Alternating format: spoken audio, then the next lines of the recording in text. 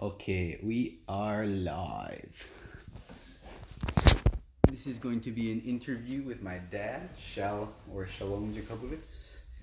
If you don't know him, you're going to call him Shalom. If you know him, you're going to call him Shal. It's usually the way it works. And we are going to start the live interview after I close this. Now he's trapped. So, Shal, introduce yourself. Hi, I'm Shal Jacobowitz. And you're not? Correct. I am Evan Jacobowitz, his son. Now you want, what do you want in the intro? Just tell me about yourself. What do you do?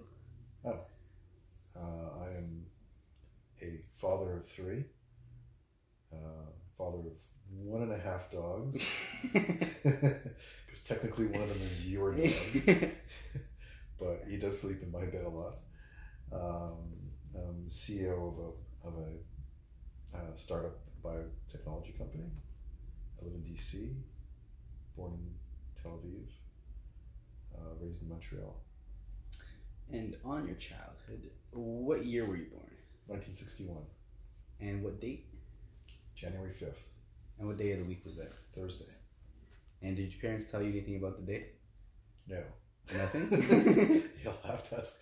Yeah, only it was Thursday morning. I don't remember my mother ever talking about that day or what happened that day. Okay. And you said you were born in Tel Aviv? Yeah. Was that in the city or like a suburb? I think I was born in Ramat Gan, which is kind of a suburb. Suburb. And why were you given your first name? I was named after my grandfather. My father's father. His name was Shalom. He died, I believe it was the October. I was born in January. He died the October before. So Okay. I was named after him. Cool. And what was your first most vivid memory? First most vivid memory is probably when I must have been probably 5 or 6 years old in Tel Aviv, where my friend and I, we lived in an apartment building, and I actually went to see the apartment building recently, and it looks very much like the way I remember it. Yeah. We found a bullet in its casing, a live bullet, Mm-hmm. and my friend and I, my friend Ronnie and myself, we were playing around with this bullet, and we were throwing it against the ground to see if we could make it. That sounds like a good idea. That is like a horrible idea. Just goes to show you, kids do stupid things, which I think is our subreddit. That, and I do remember one other thing. So I'm a lifelong non-smoker, mm-hmm. and sort of very anti-smoking. And I have a very strong memory of walking down the street, seeing a cigar on the ground that was still partially lit, and picking it up and inhaling it, and just completely turning purple and blue or whatever, And that's so. Disgusting. Ever since then, obviously, I had a super bad experience as a child in smoking. I've never smoked, probably because of that. That's funny. What was the apartment or house like that you grew up in? It was a very typical. Well, depends on when. We moved a lot, so. I'd say both in Tel Aviv and in Montreal. Okay, so in Tel Aviv, we lived in an apartment building, and it looks like it's on stilts, because in Tel Aviv, in order to keep buildings cool, the ground floor has no occupants. Okay. It allows air to flow underneath, so it kind of looks like it's on stilts. I don't remember what floor we lived on. We used to walk up a bunch of stairs. That was in Tel Aviv. It's still there. It's on a street called Abba Hillel. I don't remember. I think it was 51 or 61 Abba Hillel. Do you remember what your bedroom was like? No. In Montreal? Yes. So Montreal, we moved to Montreal. We moved into an upper duplex on Mackenzie Street in Montreal, just around the corner from our school.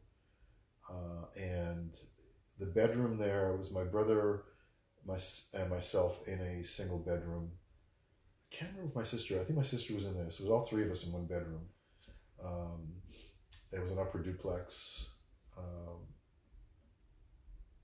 Again, I just remember it was kind of like a bluish color, and the paint was the paint and the plaster were peeling near the window because of condensation, and my sister used to actually eat the paint. That sounds yummy. Explains a lot. Which is why she probably has brain damage. Can you describe the neighborhood in Montreal? Yeah, so the first house you mean? Yeah. Yeah, because we lived a couple of other houses afterwards. It was an immigrant neighborhood. It still is an immigrant neighborhood. A lot of immigrants moved there because it's like obviously relatively cheap part of the city. There were a lot of Jewish kids. It was heavily Jewish in my section. So the next 3 streets up from me were sort of heavily Jewish. And then once you got up towards another street called Barclay, there was a heavier black population in that area. And my school was very mixed. Mm.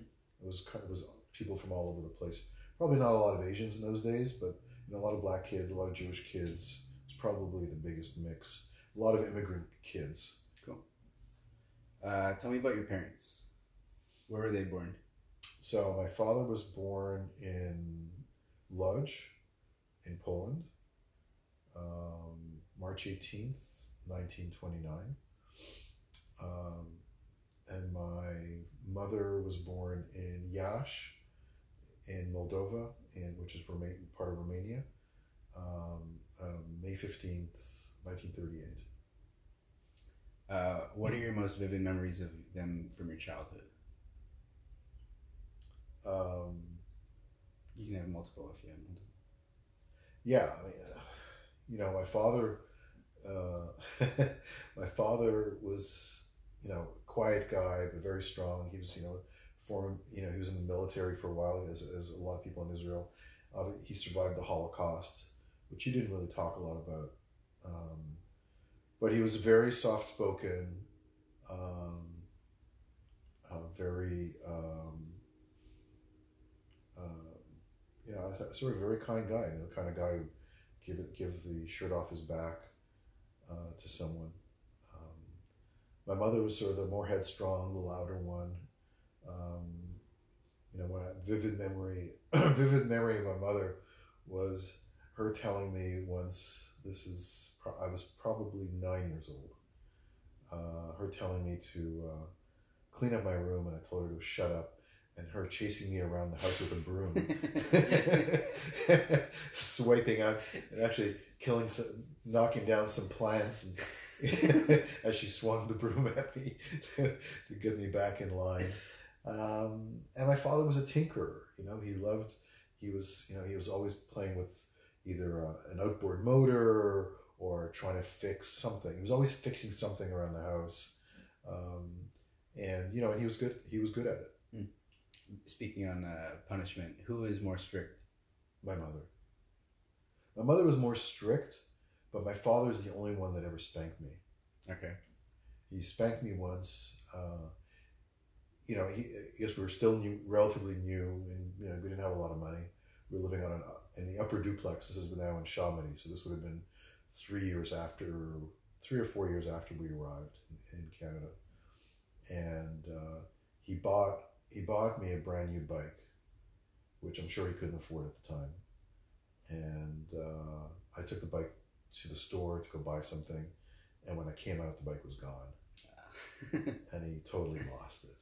Oh no! And he started to spank me, and then a very close friend of ours, family friend of ours, a woman named Nutsi, who was a lovely woman, actually came and made him stop and actually blocked the door so he couldn't get at me. That's nice of her. Yeah. Did your parents have a good marriage? Yeah, I think so. They had arguments like anybody else did, but I think they were, My mother married him when she was 18 and he was 27. Okay. So really, I mean, she was more or less the only, guy she'd ever been with. Mm-hmm. And so she was incredibly in love with him, and I think he was in love with her as well. But they had their arguments like anybody else. Yeah. I'm gonna pause it right here. All right, picking up again with Shal Jacobowitz. We left off on his parents. How did your family earn money? My father worked in the garment industry, the shmata business. That goes way back. So even my ancestors in Poland had weaving mills, textile mills. And so when my father, after the war, after the Holocaust, when they went to Israel, he and his father started a business there where it was a weaving mill as well. And when he came to Canada, he actually didn't have a lot of money. And so he went around knocking on doors, didn't speak English, didn't speak French. He spoke Yiddish, Polish, and Hebrew. It's probably the most he spoke at that time. And probably a little German. And he started knocking on doors to try to look for work in the garment industry, which was very big in Montreal in those years. I think it's still pretty big. And this guy named Charlie Berger gave him a chance because he spoke Yiddish, and he basically started earning a living fixing machines, fixing the looms. Mm. And after a while, he started his own weaving mill. So he bought his own machines, started a small business. That was struggling for a long time, and then somebody, a guy named Benton Lewis, bought that business and kept my father in charge of it, gave him part of the business, part of the profit. And that guy grew it actually to be a pretty big business with my father. But my father was just in charge of the mill, whereas Benton Lewis was in charge of selling the material and selling the fabric that was produced. Mm. So that's how he earned his money. My mother worked with him. I think after 3 years, when the business was going well there, my mother went to work with him. So she worked with him for quite a number of years after that. Okay. They took my brother on and my sister on at one point. Wow. It's a family business. Yeah. How did your family compare to others in the neighborhood? Richer, more poor, the same? Pretty much the same. We were pretty average in all the neighborhoods. When we first moved to Montreal, all the immigrants felt like they were all in the same boat. Just having newly arrived and looking for work and not earning very much. Then we moved to Chambéry, which is a suburb.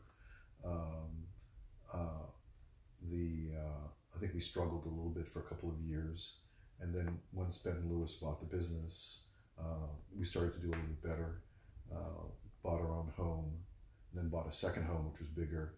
And so, of the number of years we were in the suburbs, so the last 3 years we were doing better than the average. But up until that point, we were probably doing about average. What kinds of things did your family spend your money on?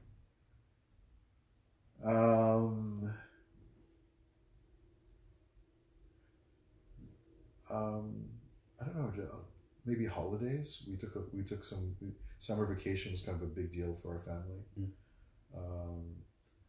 and sort of leisure activities. A lot of I guess my parents spent a lot of time with their friends in restaurants. We had no family in Canada. Well, very little family. My father had 2 cousins. My mother had a cousin in Montreal. So we didn't have a lot of family around us. And so a lot of time I think was spent with friends and entertaining and vacations. We used to spend, I think they probably spent a lot of money on going on vacation, a lot of it to the States. Do you have any vivid memories of a specific vacation that was really fun or memorable? Well, we used to go back to Israel every couple of years. Those were always fun trips because we get to see the family and all the cousins. Those were always good. And then, you know, we used to go to the Catskills in upstate New York. And those were always fun because I was a teenager at the time, and it was almost like going to adult camp, right? So we'd go to these hotels, and then for a week or two, you'd basically be on your own. You'd see your parents at dinner, and then the rest of the time you'd be hanging out with other kids your age. And so that was an awful lot of fun. Cool. That's where I lost my virginity. It's another story. It's a longer story. I was a camp counselor. How many brothers and sisters do you have? I have one of each. I have a brother who's 3 years older and a sister who's 3 years younger. What memories do you have of each of them when you were growing up? Oh, so my sister and I were always close. So we had, because all three of us were close right up until the time my brother became a teenager. And then he was kind of like on his own. And so my sister and I were always close and still are close, closer than I am with my brother. My brother became kind of a bully and kind of apart from us. And he used to, we wouldn't see him for long stretches of time. And when we did, it was never a pleasant experience. He didn't like to talk much. He was a bit of a loner. Not loner. He had a lot of friends, but he was a bit alone with us. I mean, he really didn't interact with us very much. And so, we had our disagreements when we were teenagers, and I think that affects your relationship throughout the rest of your life. Yeah. Did you have grandparents? Yes. Everybody has grandparents. Were grandparents alive when you were alive? You got to where you are. Yeah. Inevitably, everybody has them one way or another. So I did not know, obviously, my paternal grandparents I did not know.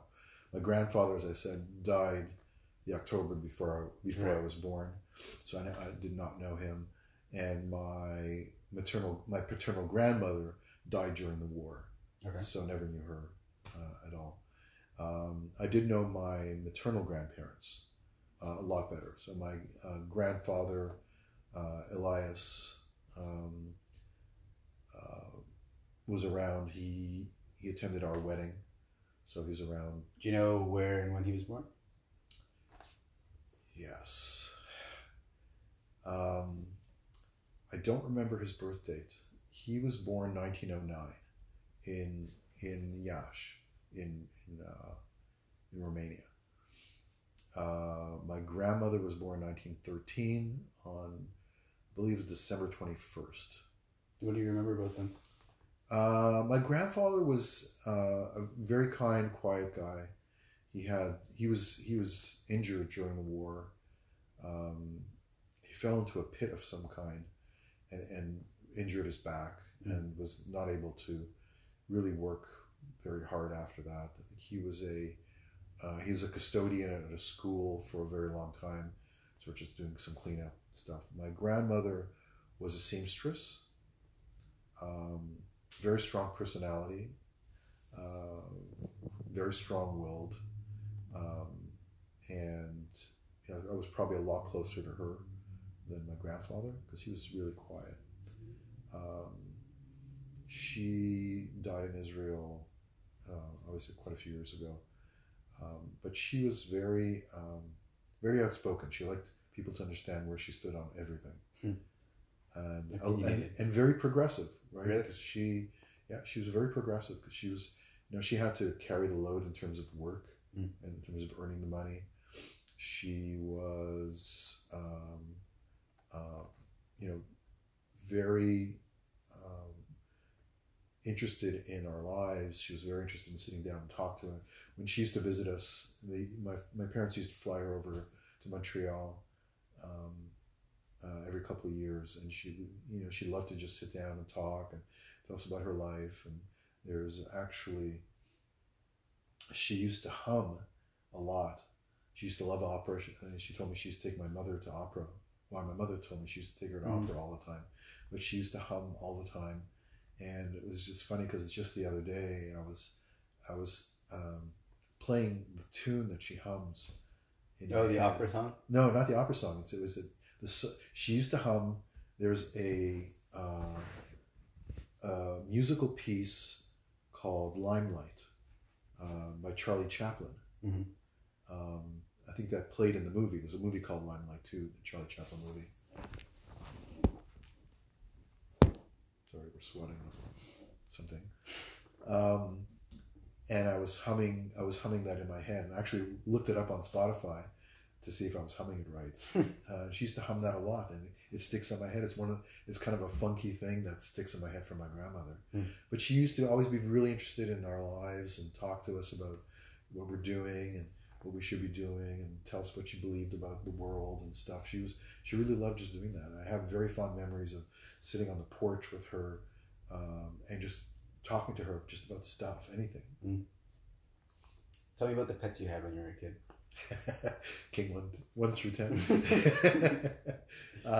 So we had 2 dogs, 3 dogs.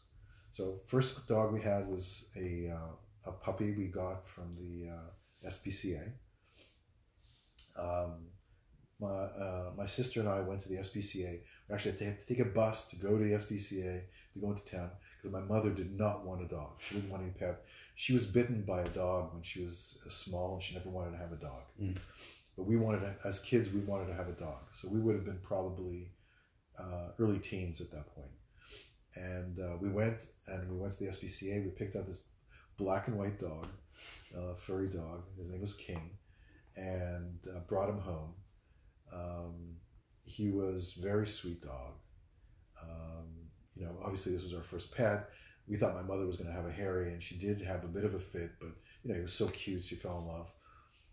I have a very, very vivid memory. You'll understand why. The dog was bloated, so he obviously had something wrong with his stomach. We took him to the vet. The vet said he had worms, so he gave us these little pills. He goes, I'm going to give him this pill now, and then when you get home, you give him the second one. That'll get rid of the worms. Great, no problem. So we bring the dog back home, and we put him down. As we enter the house, we had a set of stairs going up to the second floor. As we enter the house, the dog starts walking up the stairs, and as he's walking up the stairs, these handfuls of worms are coming out of his rear end. Oh my God. All over our carpeting. And our carpeting was kind of like a gold brown color. Oh, no. So these worms were kind of something, when they were falling in, they'd be hard to find because it was shag carpeting. And I'm following this puppy up the stairs with my hands cupped behind him, capturing all these worms, oodles and oodles of worms coming out of his rear end. It was really disgusting.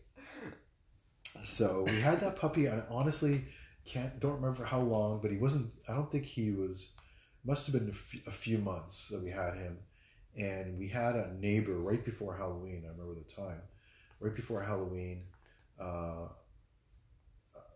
don't remember who took him for a walk, but it was probably me taking him for a walk, and he stuck his head in a bag, in a paper bag that was on a lawn of a neighbor that was probably 6 or 7 houses away. Yanked him away and kept on going, and I get back home, and the dog went into seizures and died. The guy had put poison, like strychnine, rat poison, in a bag because he didn't like the dog next to him, like directly next to him, and the dog wound up dying of strychnine poisoning. That's shitty. Then we had a dog named King 2. My parents splurged, and we went and got a collie from probably a puppy mill in those days, and he was a big boy, and he was smart and large. I mean, he must have been probably 80 pounds, 70, 80 pounds.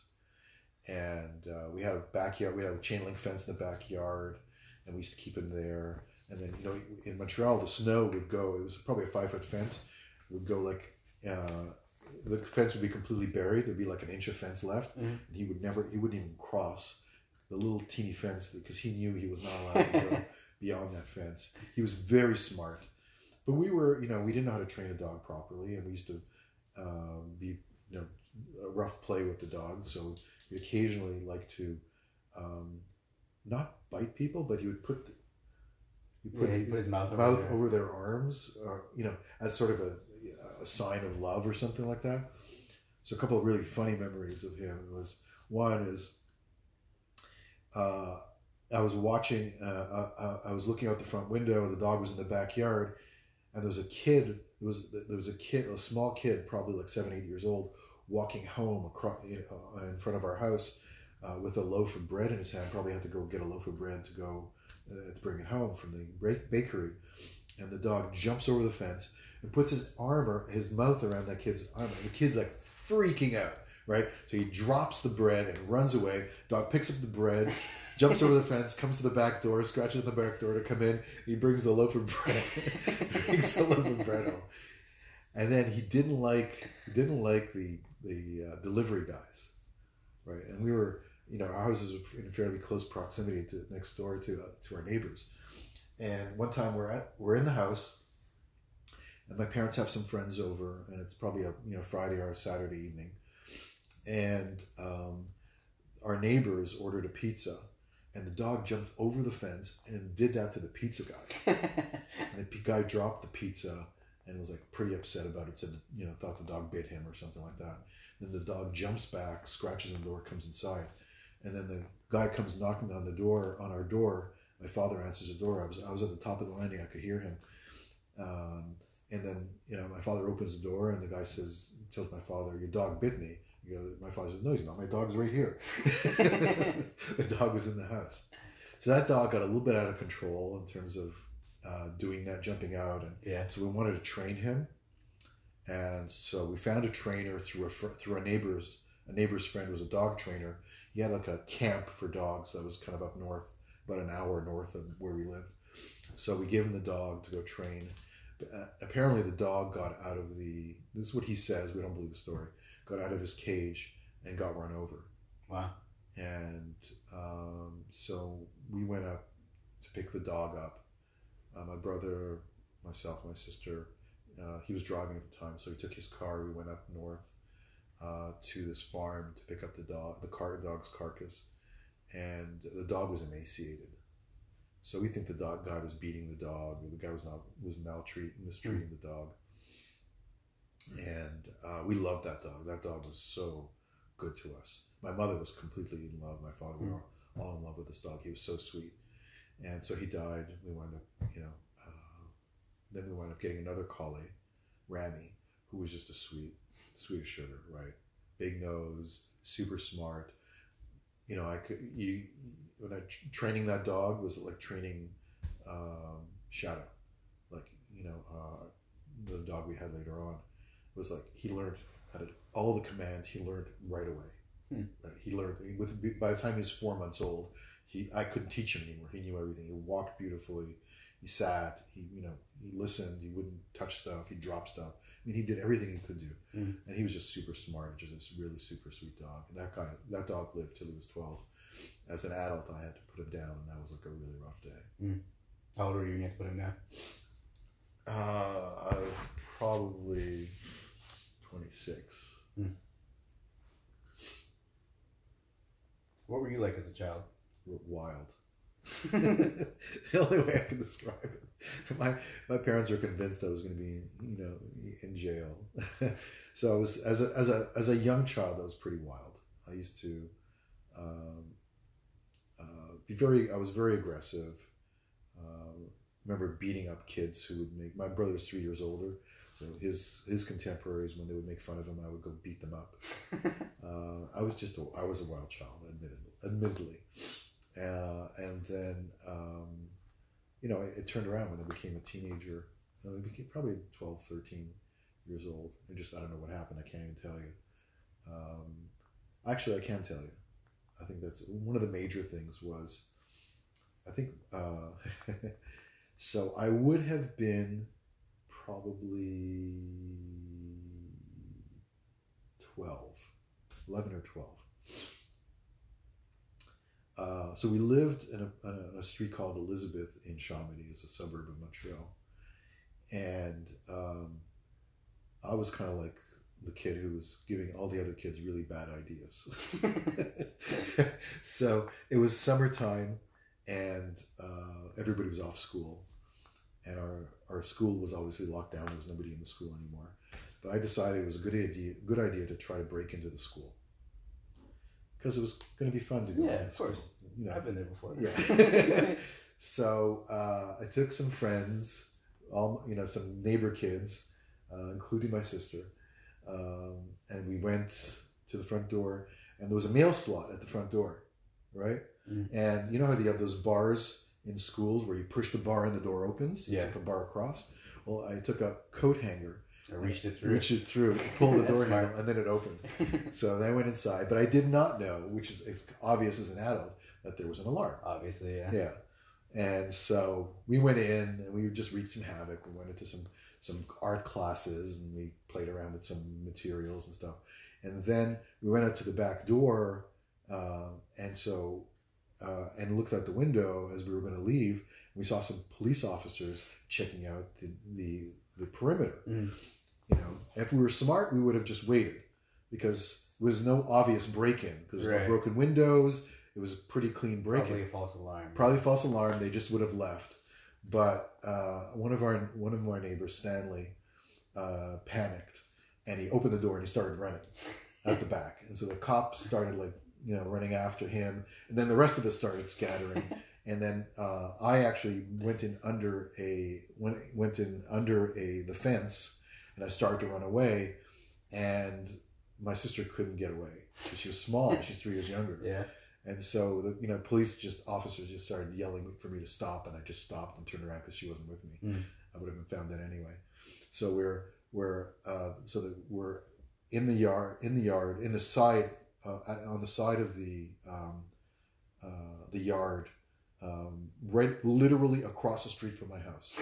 Like literally, my house is across the street from there, and it must have been early evening, because my mother went out onto the balcony calling us for dinner, and completely ignoring the fact that there were cops and little kids in the yard, not virtually in front of her. She couldn't imagine there was any of her kids involved in that. And then we straightened it all out. There was obviously no charges or anything. We didn't do anything. And then that, and I was a pretty wild child. At that point, I also used to forge my parents' signature to get out of school. Notes. I used to forge notes. They found me out for that. I got called out, because I got suspended once because I was mimicking my vice principal. Teachers was trying to be serious in a class. This is grade 6, trying to be serious in a class, and I started laughing hysterically, making fun of her. And it was my friend KK and we both got carted off. The vice principal his name was Mr. Potts. I even remember his name. Came to get us, and he had a wooden leg. He had like a peg leg. It wasn't a peg leg. I think it may have been one of those boots. People have one leg considerably shorter than the other, and he had one of these extension boots things, right? So he kind of hobbled, right? And so we're walking behind him as he's taking us to the the administration office, and both KK and I started mimicking him. He turns around and he sees us mimicking him, and we both got suspended. Anyway, so as a really wild child, at one point after this police incident, my father, very vivid memory, my father sitting me down in my room, and with like tears in his eyes, asking me, how can I help you? How can I stop you from going in this direction? Because I don't know what to do. And I think I didn't give him any answers because I didn't know any answers. But I think at that point, when I saw the look on his face and how he felt and how I was making him feel, I just straightened out, and I became a good student after that. And luckily for me, we moved. We moved just probably a couple miles down the street from where we were, and I was going to a new school. I had to repeat grade 6, and this was a whole new set of kids with kids who didn't know me, right. And I got to start fresh. Yeah. What were your favorite foods when you were a kid? the stuff I still like now. You know, chopped liver, potatoes, mashed potatoes are like big time. Used to love candy, a lot of candy. Did you have a favorite candy? Used to love that, you know, the Lickimade. It's this colored, it's got multicolored powder. It's basically probably sugar, right? It used to come in little packets, and you'd open it up, and you just... You're talking about the ones that have like a candy bar, and you like lick the candy bar, and you dunk the candy bar in, and it comes out with like powdered sugar on it? Okay, so just think about that, the sugar that's in, forget the bar itself, the sugar that you dunked into. You just pour that in your mouth? Yeah. So I think it was called Lickimade. It was just, it used to come in little satchels and little packets. And it was basically, I think it was basically sugar with little colored pieces of it. Sugar and color. The best things are made of sugar and color. I used to love that stuff. And gummy bears. Things like gummy bears. I love gummy bears. Did you have any favorite toys? No. No, I didn't really have, we didn't have a lot of toys. We used to go play out. Unlike now, I didn't. We used to just go outside and play with stuff. Did you ever have a secret hiding spot? Meaning the house? Well, no. When we lived in Chamonix, the back of our house was a very large field, and we used to go play hide and seek in that. So that was always a good place to hide. What did you used to wear when you were a kid? Really, really nerdy clothes. You know, we didn't have a lot of money as a child, so we didn't. You could see by, you know, even my bar mitzvah pictures, you could see it's like this brown suit, clothes that I had. But I don't know, just sort of, you know, t-shirts, regular stuff. Jeans, yeah, nothing unusual. Did you get an allowance? Yeah, I used to get a small amount, like $5 a week or something like that. Did you spend it or did you save it? No, I didn't save it. There's no use saving it. What did you buy? Mostly candy. Candy. What responsibilities did you have? Did you have chores or anything? Yeah, I used to vacuum. That was my chore. We all had little chores we did around the house, and my thing was vacuuming. Next question is what kind of school you went to? But I hear you went to a few. Did you want to talk about both of them? Did you want to talk about the one you spent the most time in? Yeah, this is your time pre-high school, right? Yeah. Yeah. Yeah, so, I mean, I went to my first school was one called Coronation, which was on Mackenzie, in that area, first area we lived in. I went there for 3 years. Met some friends there that, through family friends, people on my street, that I still talk to. Yeah? Who? Stanley and Lisa Markovich. These are friends from elementary school or middle school? Elementary school. Wow. So I still talk to them on, you know, see them on Facebook every now and then. One of my oldest friends, John Asaraf, I've still communicated with him. He lives in San Diego. Communicated with him recently. He went to my school, but he lived kind of far away. We used to see each other a lot at school, and our parents became friends, and so I used to see him a lot because our parents were friends. And I was friends with him throughout elementary school, and then he actually moved to our area in the suburbs. So he lived not far from me in high school, and I used to see him. We weren't friends in high school. We knew each other socially. We were friendly. We weren't friends in high school. So I still know where he is and what's going on with him.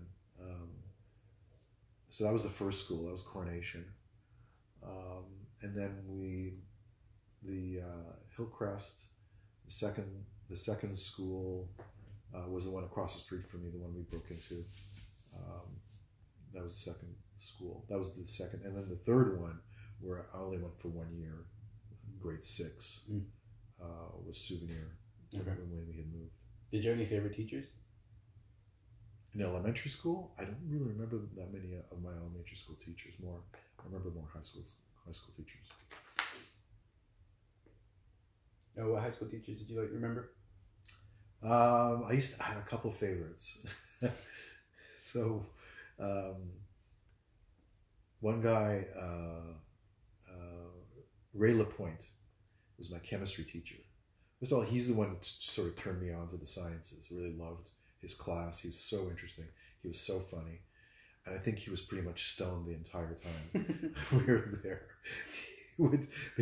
He would come in on occasion, and he would, put his head down on the desk. He goes, "Everybody reads like chapter 3. I can't deal with this." So he was so interesting. He treated us like adults. He made science fun. He made chemistry fun. I still remember, this is high school, so I would have had him in grade 9 and 10. And, anytime I hear a glass break now, because it was chemistry, right? One of the rules was in the class, you're supposed to report all breakages. Mm-hmm.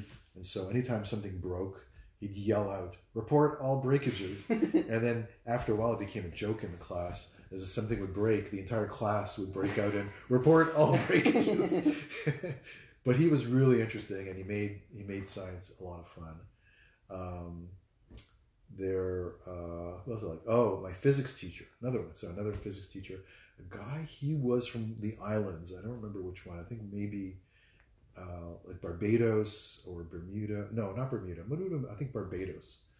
Mr. Stewart had a very heavy Caribbean accent, and he used to when he was frustrated, he used to get used to swear in the class, but in the Bajan dialect. Mm-hmm. We didn't know what he was saying, so he used to scream out "Bumbleclub," and he would motion. He and I had a really good relationship, and he was really super nice guy. He was a really good teacher, but he had a soft spot for me because I used to pick on this one guy in front of me, and he knew it. And when I would pick on him, he would start yelling at that guy. I would whack him in the back. He used to sit in front of me. I would whack him in the back of the head, and he would yell "ow!" And Mr. Stewart would stare him down, and he'd go, "Shut up." But he knew damn well that was me whacking him in the back of the head. Did you have any heroes or role models when you were a child? I think my father was my hero. Definitely a role model for a lot of things. I was, when I was a big Star Trek fan from like very early on, and I used to really love watching Star Trek, and I think that Captain Kirk and the whole series was kind of, I really looked at that as sort of a role model for me.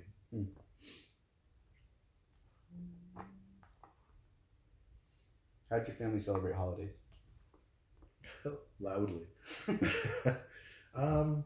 weren't a very religious family, but during the holiday, we always celebrated the holidays. We used to go to synagogue across the street. Where we lived across the street from the school. Mm-hmm. Next to that was a synagogue. So we used to go to the synagogue there. It was called Young Israel of Chamonix. We would go there. So we would have family gathering. We didn't have any family in Canada. So we used to get together with friends. And my mother had a distant cousin who was a rabbi. And we would occasionally get together with them for the holidays. Did you have any traditions that you guys had? None that come to mind. No. Was there any specific food that you remember being served on holidays? It's always the same shtick, right? It's always chopped liver, chicken soup, chicken. I feel like Jewish holidays are very strict as to what you can serve on those holidays. I think it's just Eastern European fare, right? Yeah. This is like, what did they have? They had chickens, they had potatoes, there'd be borscht, some other root vegetables. Exactly. Flanken, there'd be, short ribs, things like that. My mother was a really good cook. She used to make a lot of really good food. Any herring? Herring. Yeah. Yeah, herring was always popular. What was the best gift you remember getting as a kid? Best gift. I think that bike that I lost. Short-lived gift. Yeah, definitely short-lived. What did you want to be when you grew up? I guess it changes, but it changes. Yeah. So I think there used to be a TV show, an Australian TV show that we used to see in Canada called Skippy. Skippy the Bush Kangaroo. Okay. You could probably find it on YouTube somewhere. On YouTube, that for sure. Skippy the Bush Kangaroo. It was kind of you know Lassie, the Lassie series. Mm-hmm. So if you took Lassie but made him a kangaroo, the heroic kangaroo. It was basically that. But it was having seen that, and our favorite show used to be Mutual of Omaha's Wild Kingdom, where they used to go do, like, it used to be on safari. They used to show you all these wild animals.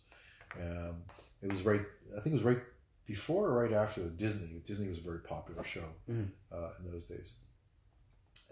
So we used to watch that. And so I wanted to be a forest ranger. Okay. Right? I wanted to be a ranger, which I still think would be kind of a cool job.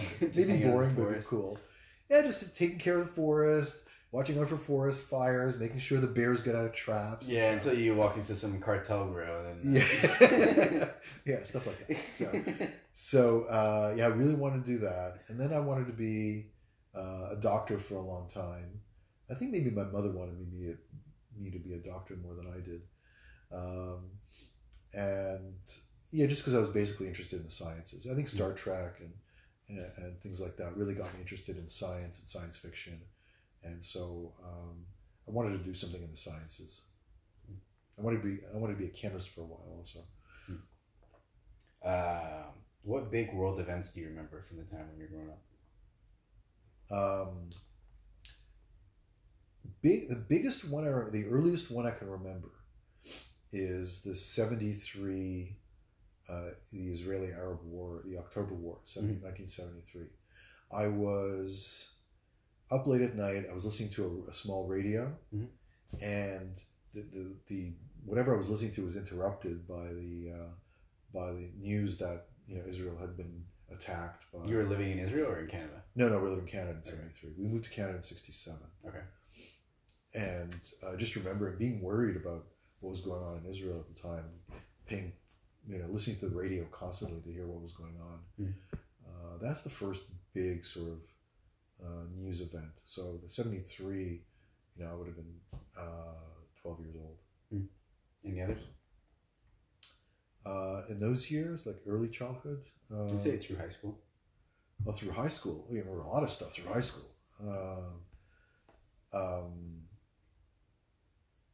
I guess the Entebbe raid. The Israelis went to rescue all those soldiers, all those people who were hijacked by the plane. I remember that. I think those are probably the big ones that I remember. I guess I don't know why they're all war related or they're military related. Those are the kind of the big events. Well, probably because it had a connection to your family. Right. Yeah. What inventions do you remember the most? Inventions? Definitely the advent of the calculator. Yeah. Yeah. Because before, you got to realize that when I was growing up, there were, slide rules and multiplication tables and people memorizing those things. And then the calculator came out, these big, bulky calculators. And then it became very quickly, very rapidly. They started getting smaller. Not only smaller, they used to have functions in them. You could map out graphs and stuff like that. And so I remember, these little Timex at the time, you can have this sort of pocket computer that probably had zero computing power, right? But, we were all fascinated by the advent of the computer and what it could do. They even played the first computer game. On a calculator? It was like a calculator, yeah. It was a Timex thing, and it was a game, you'll think this is funny. It was a game called Dictator. And the point, you were supposed to enter do different things. You're supposed to steal money from your country into a Swiss bank account, and at the same time as earn money, like by either selling drugs or selling arms or stuff like that, and still keep your population from rebelling against you. How could you get such a detailed game on a calculator like that? It was pretty cool. It was like, cool. Yeah, it was. I mean, it was probably pretty simple when you think about it. There were only a couple of things you could do. Yeah. You could add more money. You could pay off.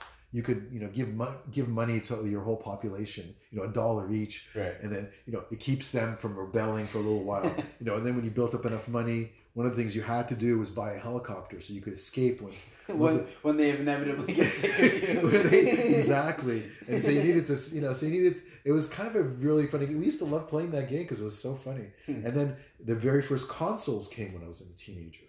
So we used to go to my friend, I didn't have one.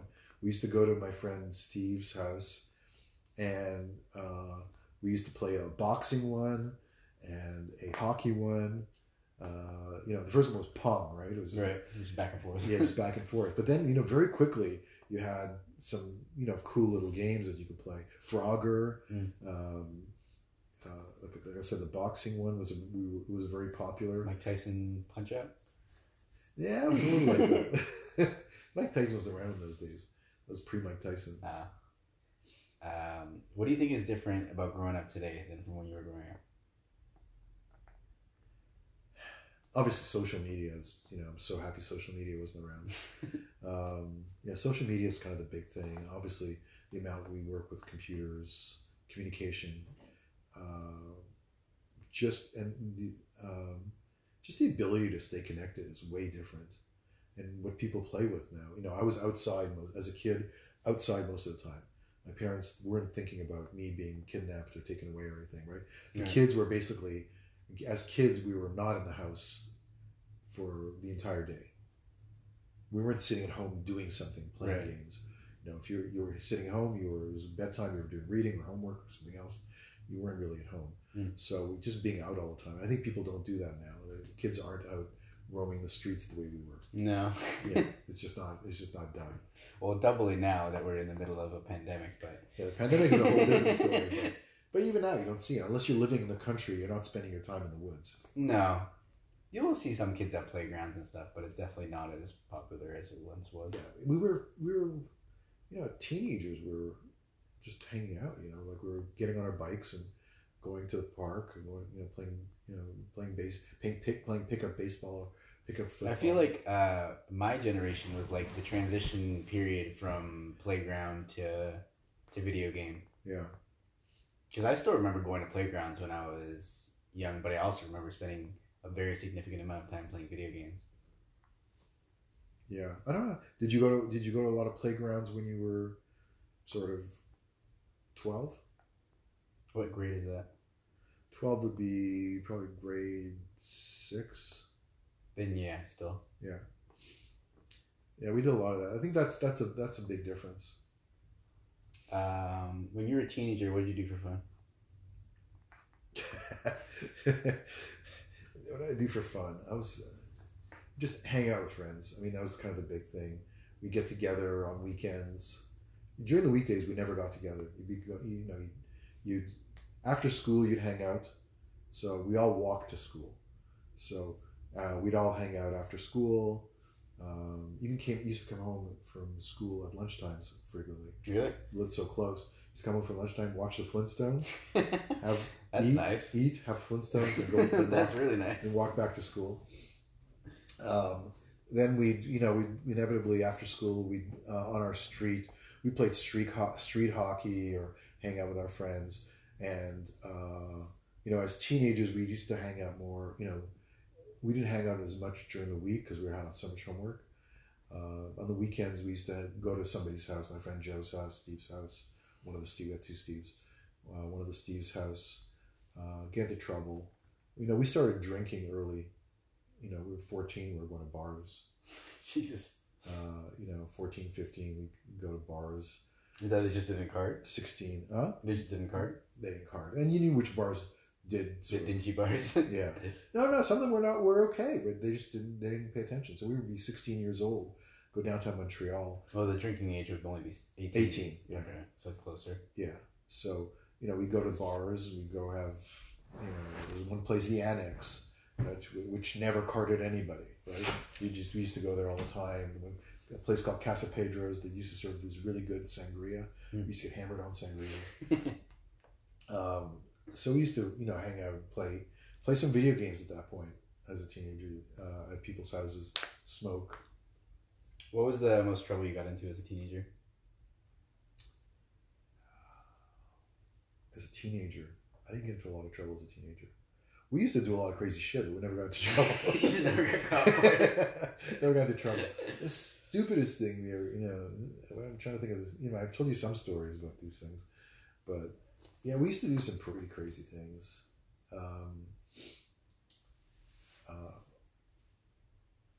A lot of it revolved around parties, just having house parties, like I guess the way kids do now. But we were, we had some friends who were pretty abusive of. Parents would be away, and we'd abuse their house. There was no mistaking that there was a party at this house. Things would be broken, things would be stolen, but the police would be there. Were there any phrases or sayings that were popular when you were a teenager?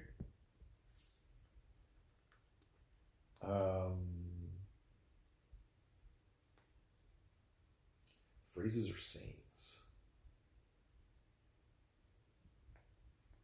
I'm trying to think of anything you wouldn't say now. That's cool.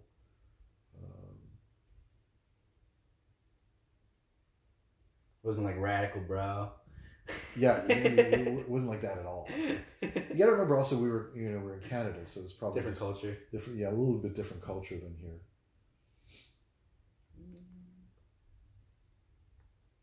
How did your parents feel about the way you talked and what you wore? They never really responded to it. No, we didn't. I mean, the only thing they didn't like, there was a period of time when we wore construction boots, because I think they're back in style now. Tim's? Yeah. It was like those tan Timberlands. boots Yeah. with the metal toe. Mm-hmm. Those were super popular at one point, and everybody had to have them. They thought they were the stupidest thing ever. Probably pretty stupid for general everyday wear. Yeah. Walking around with these 5-pound boots on your feet. We used to wear them to school. Oh my god! Everybody used to wear them. It was kind of a big thing. When did you learn how to drive? I got my license when I was 16, but when I was 14, my neighbor used to let me drive his car just down our street. When I used to go, I was friendly with them. I'd go to the store with them or something, and they would let me drive. It was an old Mustang, and they used to let me. And of course, I'm driving like half a mile an hour down the street. But yeah, I started driving when I was 16. My father bought me a car when I graduated high school. So it was your neighbor that primarily taught you how to drive? Yeah. Okay. Yeah. My father taught me how to drive when I needed to get my license. Okay. I went in the car with him. But your prior knowledge came from your neighbor?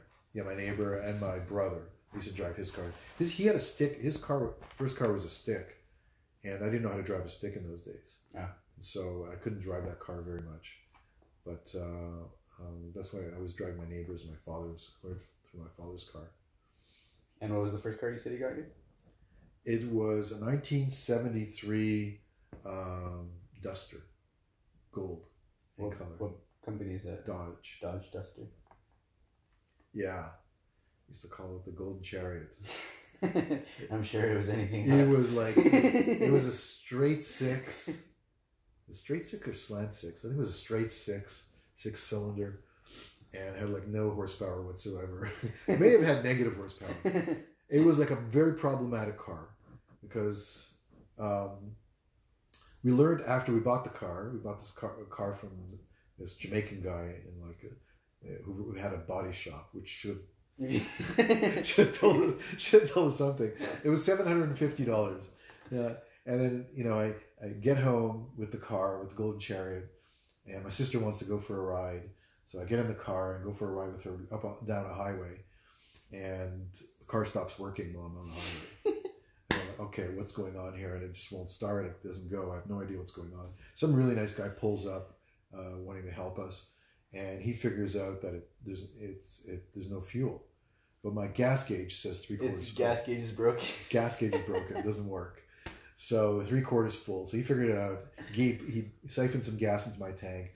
And I went to the gas station, filled up with gas. And then after that, for years, the way I could tell how much gas I had in my tank was to stop abruptly at a stop sign and listen for the gas, the swishing of the gas tank. So you know if it's going like, vroom, vroom, okay, I have a lot of gas. If it's splish, splash, splish, splash, splish, splash, I need to go fill up. So that's how we figured out gas. And then it was terrible in the rain. There was a design flaw in the car where the distributor cap was on the bottom of the engine like this. And if a distributor cap gets soaked, it can't deliver spark into the engine. Mm-hmm. And so anytime I went through any puddles or any heavy rain, the car would start going blip, blip, blip, blip, blip, blip, blip, and it would stop. And then eventually what I would do is I bought this bottle of Pantene. It's a spray. Mm-hmm. And I would have to get out in a highway or wherever I was, open up the hood, take out the distributor crap, spray it with the spray, put it back on, and reassemble everything and go, and then continue to go. It was quite the car. I used to race it.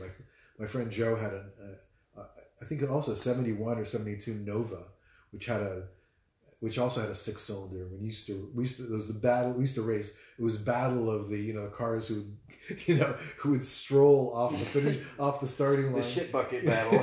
Yeah, I gotta look it up, and I think there was no more than 100 horsepower in that engine. 0 to 60 sometimes. Eventually. What was your high school graduation like? Well, I did go to the ceremony. Went to the grad. It was fun. It was an interesting evening. So I had your mother was there. I went with her. I wore a powder blue suit. That's stylish for the times, I'm sure. White shirt, no tie. An open chest, open hairy chest. Scarface going on. Open hairy chest. Yeah, exactly. Very, very, very close. We had the usual dinner, the banquet that was had, and then a bunch of us went up north. We had booked a motel up north where we were all going to party, sort of about an hour and a half away from town, and then on the way, friends of ours who were already hammered at the time, wound up ditching their car. Jesus. And my friend Paul destroyed his car. And so he wound up getting stuck there. We helped him out of the ditch. His car got towed, and I think he wound up going home after that. And just a few of us went up to the motel and hung out there the rest of the night. And that was the rest of the night was normal. No more people crashing cars or anything. No, not that we remember. What dreams or goals did you have when you graduated? Graduate high school? Yeah. I just want to go to college. Remember in Montreal, in Quebec at the time, I think still now, it only went to grade 11. And then you did 2 years of junior college called Cégep. So I just wanted to go into the sciences. At that point, I wanted to do something in the sciences. Probably wanted to be a chemist at that point. And I mean, that was basically it. That was as far as I was thinking. But, so when you graduated high school, you still had 2 more years of non-university at that point. So you didn't take it that seriously at that point.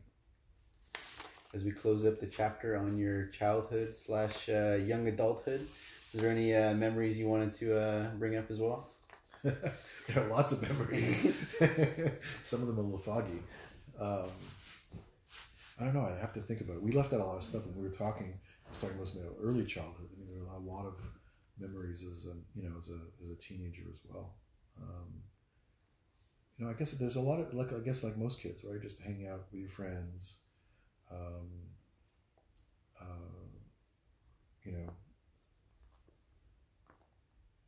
I don't even know where to start with stuff like that. Interesting house parties. I was, for some crazy wacky reason, I have no idea why, I was confronted by a friend's father who thought that I was sleeping with his wife. Oh no.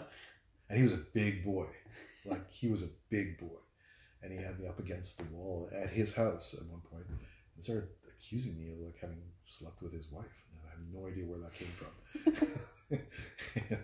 and then he was the chicken man. He sold chickens to Kentucky Fried Chicken. We used to call him the Chicken Man. But there was no thought. Not because you were sleeping with his wife and he wasn't going to do anything about it. I wasn't calling him that. No, I suppose I have to think about specific stories. Okay, we're going back to it. Yeah.